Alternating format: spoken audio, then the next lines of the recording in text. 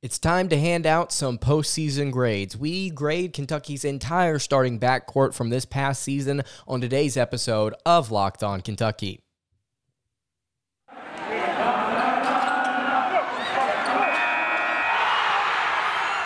You are Locked On Kentucky, your daily podcast on the Kentucky Wildcats, part of the Locked On Podcast Network, your team every day. All right, what's going on, Big Blue Nation? Welcome on into Locked On Kentucky, your daily Kentucky Wildcats podcast. I'm your host, Lance Dahl, writer for Sports Illustrated for various SEC-related things. But on this podcast specifically, we take a dive into all things Kentucky athletics. Today's episode is brought to you by BetOnline. BetOnline has you covered this season with more props, odds, and lines than ever before. That's BetOnline, where the game starts. On today's episode of Locked On Kentucky, we are going to be handing out some postseason grades. Going to be doing this for the next few episodes. Going to be talking about Kentucky's backcourt specifically. Now that the season is over, let's hand out some grades for these individual players and just kind of assess how they did this season. Let's go ahead and get into it. How about we start with the phenom freshman Ty Ty Washington? I'm going to give Ty Ty Washington his season a grade of B-. Now, you may say that may be a little too harsh. Let's go ahead and get into the numbers here. 12.5 points per game, 3.9 assists per game, and then 3.5 rebounds per contest for the freshman guard. The reason that I have Ty Ty Washington graded as a B- is not because it wasn't necessarily because of anything that he could help. Obviously, Washington got injured during the Auburn game. He just never really was the same after that. A couple of episodes ago, we broke down the numbers for the backcourt, how essentially after the Auburn game and then after the Alabama game, every single member of the backcourt statistically had some type of regression. Washington, before the Auburn game, before he got hurt, was shooting over 50% from the floor. And he ended the season shooting 45%. So he took a bit of a statistical decline in several areas. And you can't necessarily blame him for that. I mean, he wasn't playing 100%. And I think that some people may get on to Coach Cal for continuing to play him. And look, if the kid was healthy enough to play, Coach Cal was going to play him. If he was not healthy enough to play, I do not believe John Calipari was going to put him out there. So I think it was just kind of a situation where you couldn't really do anything. I mean, he wasn't playing 100%, and that obviously affected his ability to score, his ability to distribute, his ability to get rebounds, his ability to do anything. And you know, honestly, maybe B- is a little too harsh because, again, he could not control getting injured. But you know, it is what it is. It is what it is, and I think that the regression at the end of the season, I mean, you have to, for me, I'm calling it like I saw it. It was a regression. It's a shame that it ended the way it did, but whatever. He had a career-high 28 points versus Tennessee. Then he had 17 assists versus Georgia early on in the season. He scored in double figures in 20 of the 31 games that he played. The first 17 games of his career, he scored in double figures 13 times, so 13 out of 17. And then the final 14 games of his career here at Kentucky, and I assume he's gone, by the way. Let me just say that. I assume he's going to the NBA. His final 14 games, he scored in double figures 7 times. So there's another area where you can point to a statistical regression for Ty Ty Washington. Again, just a shame that he went out the way that he did. I mean, he had some decent games down the stretch, but it wasn't anything consistent, and that's going to be a theme on today's episode. It's just looking at the backcourt. It's just there was never anything consistent. At least I don't feel like, it's for a variety of reasons. Moving along here, how about Davion Mintz? I think that, first of all, before we get into the numbers and we give him a grade, I just want to say I think Davion Mintz played his role pretty well. I mean, he was getting 24 minutes a game, somewhere around there, averaged 8.5 points per game, 1.8 assists per game, and 2.2 rebounds per game. I'm giving Davion Mintz a B grade for the season. Again, I think he filled his role well as a backup guard. And you go and look at his game logs, and this is the reason why I don't have him as a B+ or an A-, is you go look at his game logs, statistically, he peaked early like every other guard did. And then when Sahvir Wheeler and Ty Ty Washington were out due to injury right there in the middle of the season, and he was having to carry the load and he was getting these extra minutes, he wasn't necessarily doing anything impressive. I think that he was just kind of being who he was, and I don't think that he did anything that was, I don't want to say, he didn't do anything that was special. I'll say that. He didn't do anything crazy when they were out. Again, I think he played his role well, and I think that statistically, I mean, he was shooting, 38% from the floor, 34% from three. He was a 70% shooter from the foul line. I think he's a good kid. I think he's talented. Again, just like Washington and just like these other two guys, I think statistically we saw a regression from this entire backcourt, and so it's really, really difficult to give these guys a grade that's higher than B+, honestly. It's just, and part of that you can blame on the coaching, but I think also part of it you can blame on the kids, is they just simply weren't making shots down the stretch, and you've got to be able to do that. If you're going to make a run in the NCAA tournament, you've got to have good guard play. Kentucky did not get good guard play as the season was winding down. They didn't get it against St. Peter's. So those are my two grades for Ty Washington and Davion Mintz, a B- and a B. If you've got any thoughts on these two kids, let me know in the YouTube comments. If you're watching on YouTube, if you're listening on podcast format, you can hit the socials at Locked On UK. Give me your thoughts on what you thought these guys did this season and what grade would you have given them. I'm interested to hear your thoughts. Before we move on to the rest of the backcourt, I want to tell you guys about our friends at Run Your Pool. So essentially at this point in the year, we talked about it on yesterday's show a little bit. My bracket is just completely busted. I'm going to assume yours is as well, but don't worry. We believe in second chances here, and so do our friends at Run Your Pool. Round up your friends who pick Baylor, Kentucky, or any other high seed to win it all and start a Sweet 16 pool at runyourpool.com/lockedon. It's a chance to start a chance to beat your friends now. Along with Sweet 16 brackets, Run Your Pool offers square pools, yes, like the Super Bowl, to keep things interesting every single week of the tournament. Brackets bust, but the fun does not have to stop. They have options to edit scoring, and they offer more intel to make your picks. It's all stuff you won't find at the big media bracket sites. Plus, they also offer full white glove customer support, custom branding, and one of the easiest 3-minute setups that you will ever find. Clearly, we believe in Run Your Pool because we've run Survivor and bracket contests there this year ourselves. Start your second chance Sweet 16 pool at runyourpool.com/lockedon. That's runyourpool.com/lockedon. Today's episode of Locked On Kentucky is also brought to you by Stat Hero. Guys, obviously, we just talked about it. I absolutely love putting together brackets. I absolutely love March Madness, one of the best times of the year, hands down. But consistently, my bracket fails me. Even the one that we've been doing over. If you're not on Run Your Pool, by the way, what are you doing? But the one over on Run Your Pool was not the most successful for me. It's been a while since I've actually won anything with a bracket, but this season I've hedged my bets with Stat Hero's NCAA single game pick'em contest. What Stat Hero does is they pit star players against each other in different matchups in an amazing hybrid between fantasy and sports gambling. It's very simple. It's very fun. You can start actually focusing on the players that you know best with a gameplay that doesn't exactly rely on big spreads or long odds or funky props. And in addition to their pick'em games, they also have dozens of lineups that you can comb through to take on head to head. Stat Hero just simply posts sets of players for you to take on with a set of players that you choose yourself.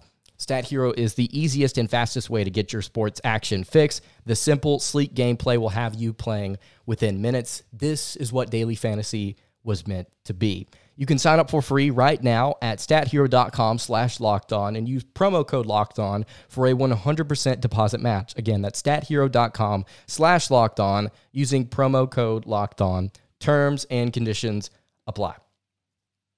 All right, moving along here on the Thursday edition of Locked On Kentucky. Lance Daw here with you. Thank you so much for making Locked On Kentucky your first listen every single day. I want to remind everybody that we are free and available on all platforms. Postseason grades, the backcourt for the Kentucky Wildcats. Moving along here, Sahvir Wheeler.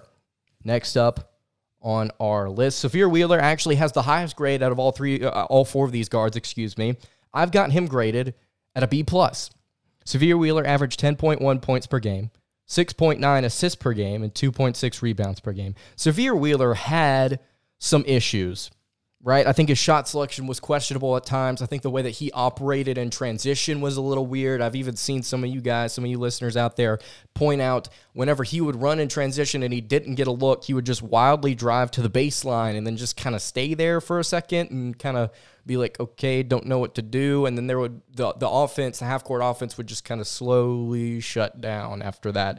And this is not to say the half-court offense is bad. I've probably...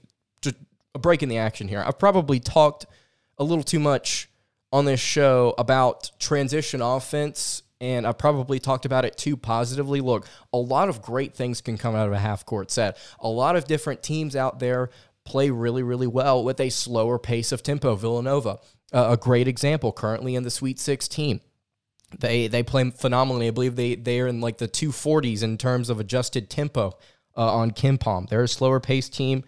They can make things work. But Sahvir Wheeler, to go back to talking about him for a second, he is primarily successful in transition. He really, really liked to push the pace for Kentucky. Obviously, the Wildcats wanted him to do so, and at times, he did a really good job of it, whether it was getting his own shot, getting to the rim, or creating for others. And early on in the season, the combination of Oscar Tshiebwe and Sahvir Wheeler was borderline unstoppable. I mean, these two guys were just incredible when it came to their chemistry, and whenever it came to running in transition, you would get consistent rim runs from Tshiebwe, and then Wheeler would also be there. It was just phenomenal offense. But again, I think his frenetic pace sometimes didn't work out.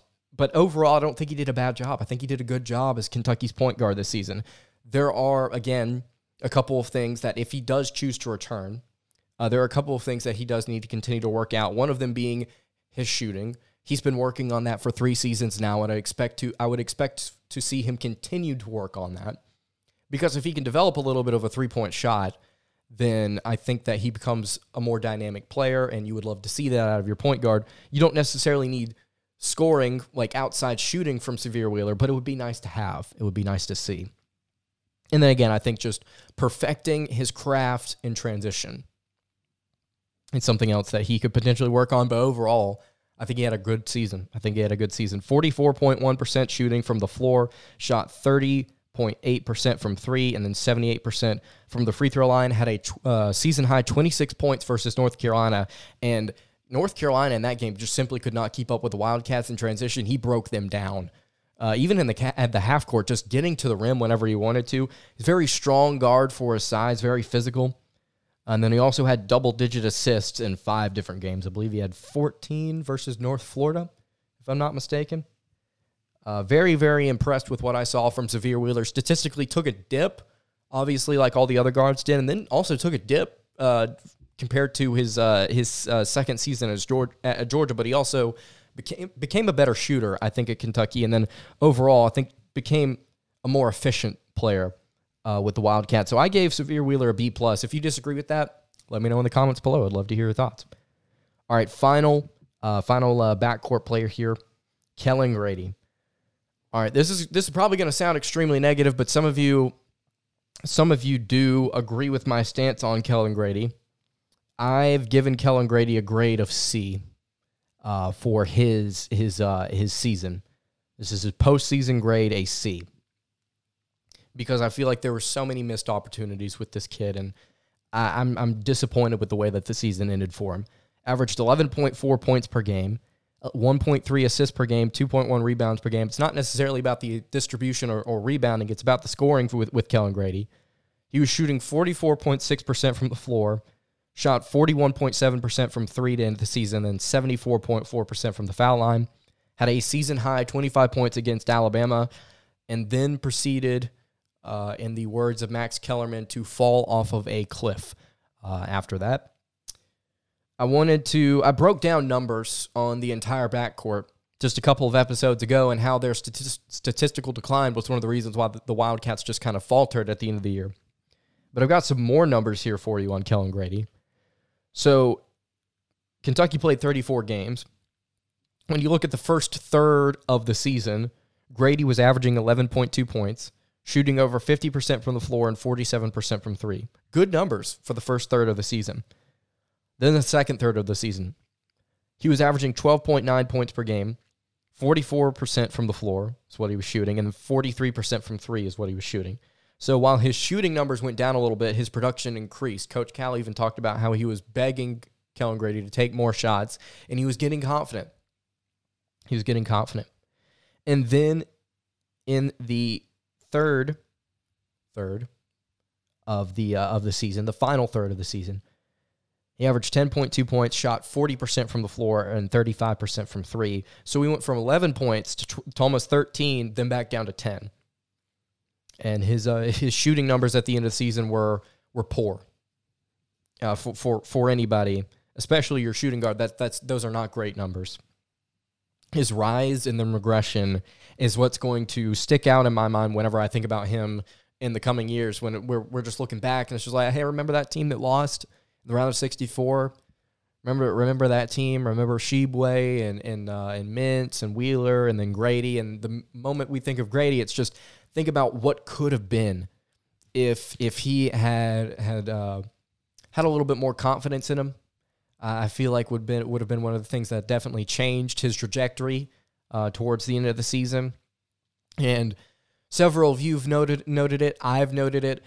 Whenever he got the ball and he had an opportunity to shoot for essentially the back half of the year, he would sidestep everything. He wouldn't just shoot straight on. Whenever he caught something, he would take a dribble, sidestep, and then he would act like he was shooting it sometimes and give it up, or sometimes he would shoot and it would just be off because he had sidestepped and his balance was off.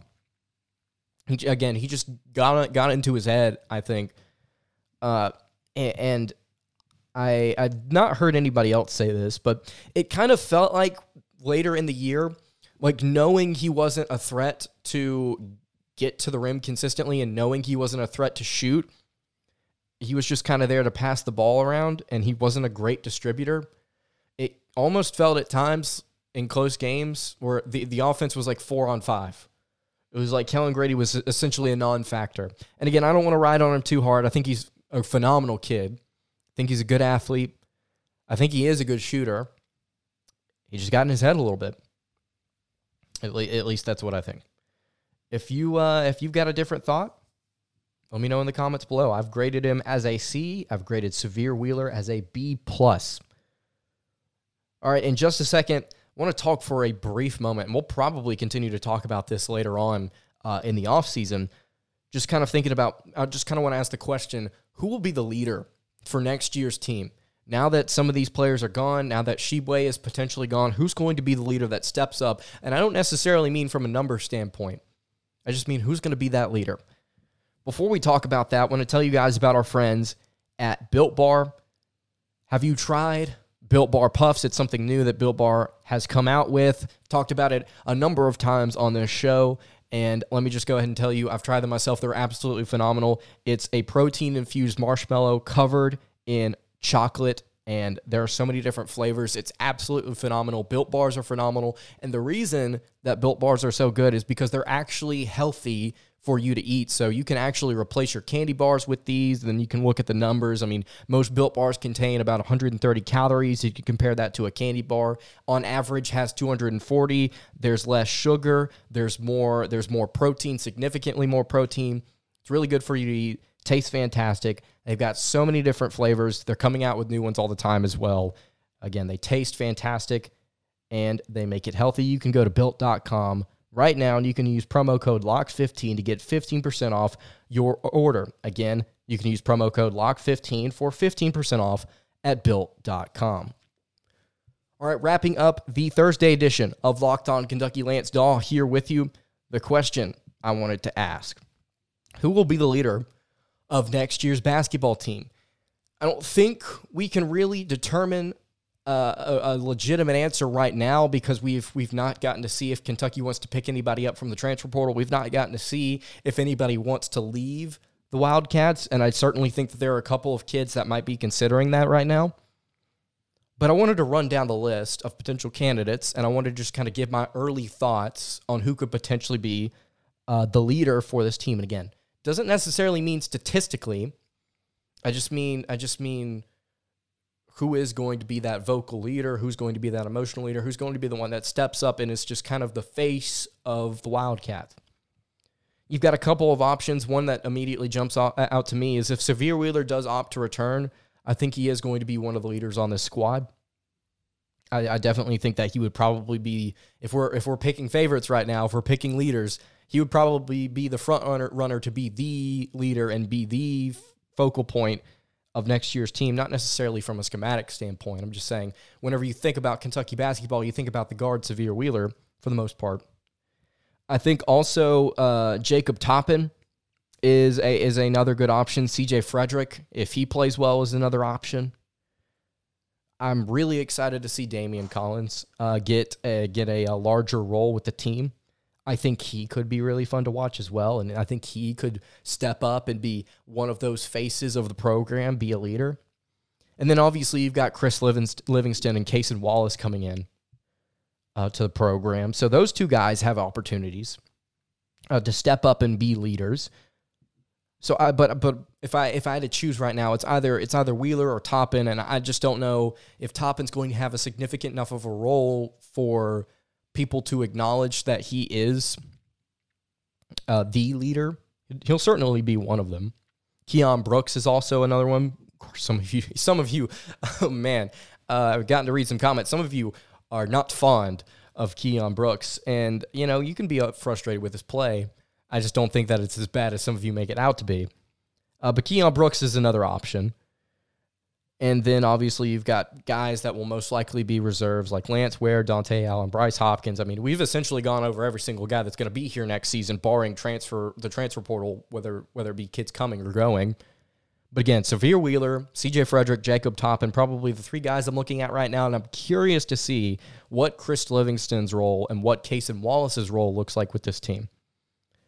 If you've got any thoughts on who do you think the leader for this program is going to be next season, leave them in the YouTube comments. You can leave them on the socials as well. That's going to do it for today's episode of Locked On Kentucky. You can follow the show on Twitter at Locked On UK. You can follow me on Twitter at @LanceDaw_. You can follow the show on Instagram at Kentucky Podcast. Any questions, comments, concerns, leave them in the YouTube comments. You can also hit me on the socials. I will see you all tomorrow. Have a good day, everybody, and God bless.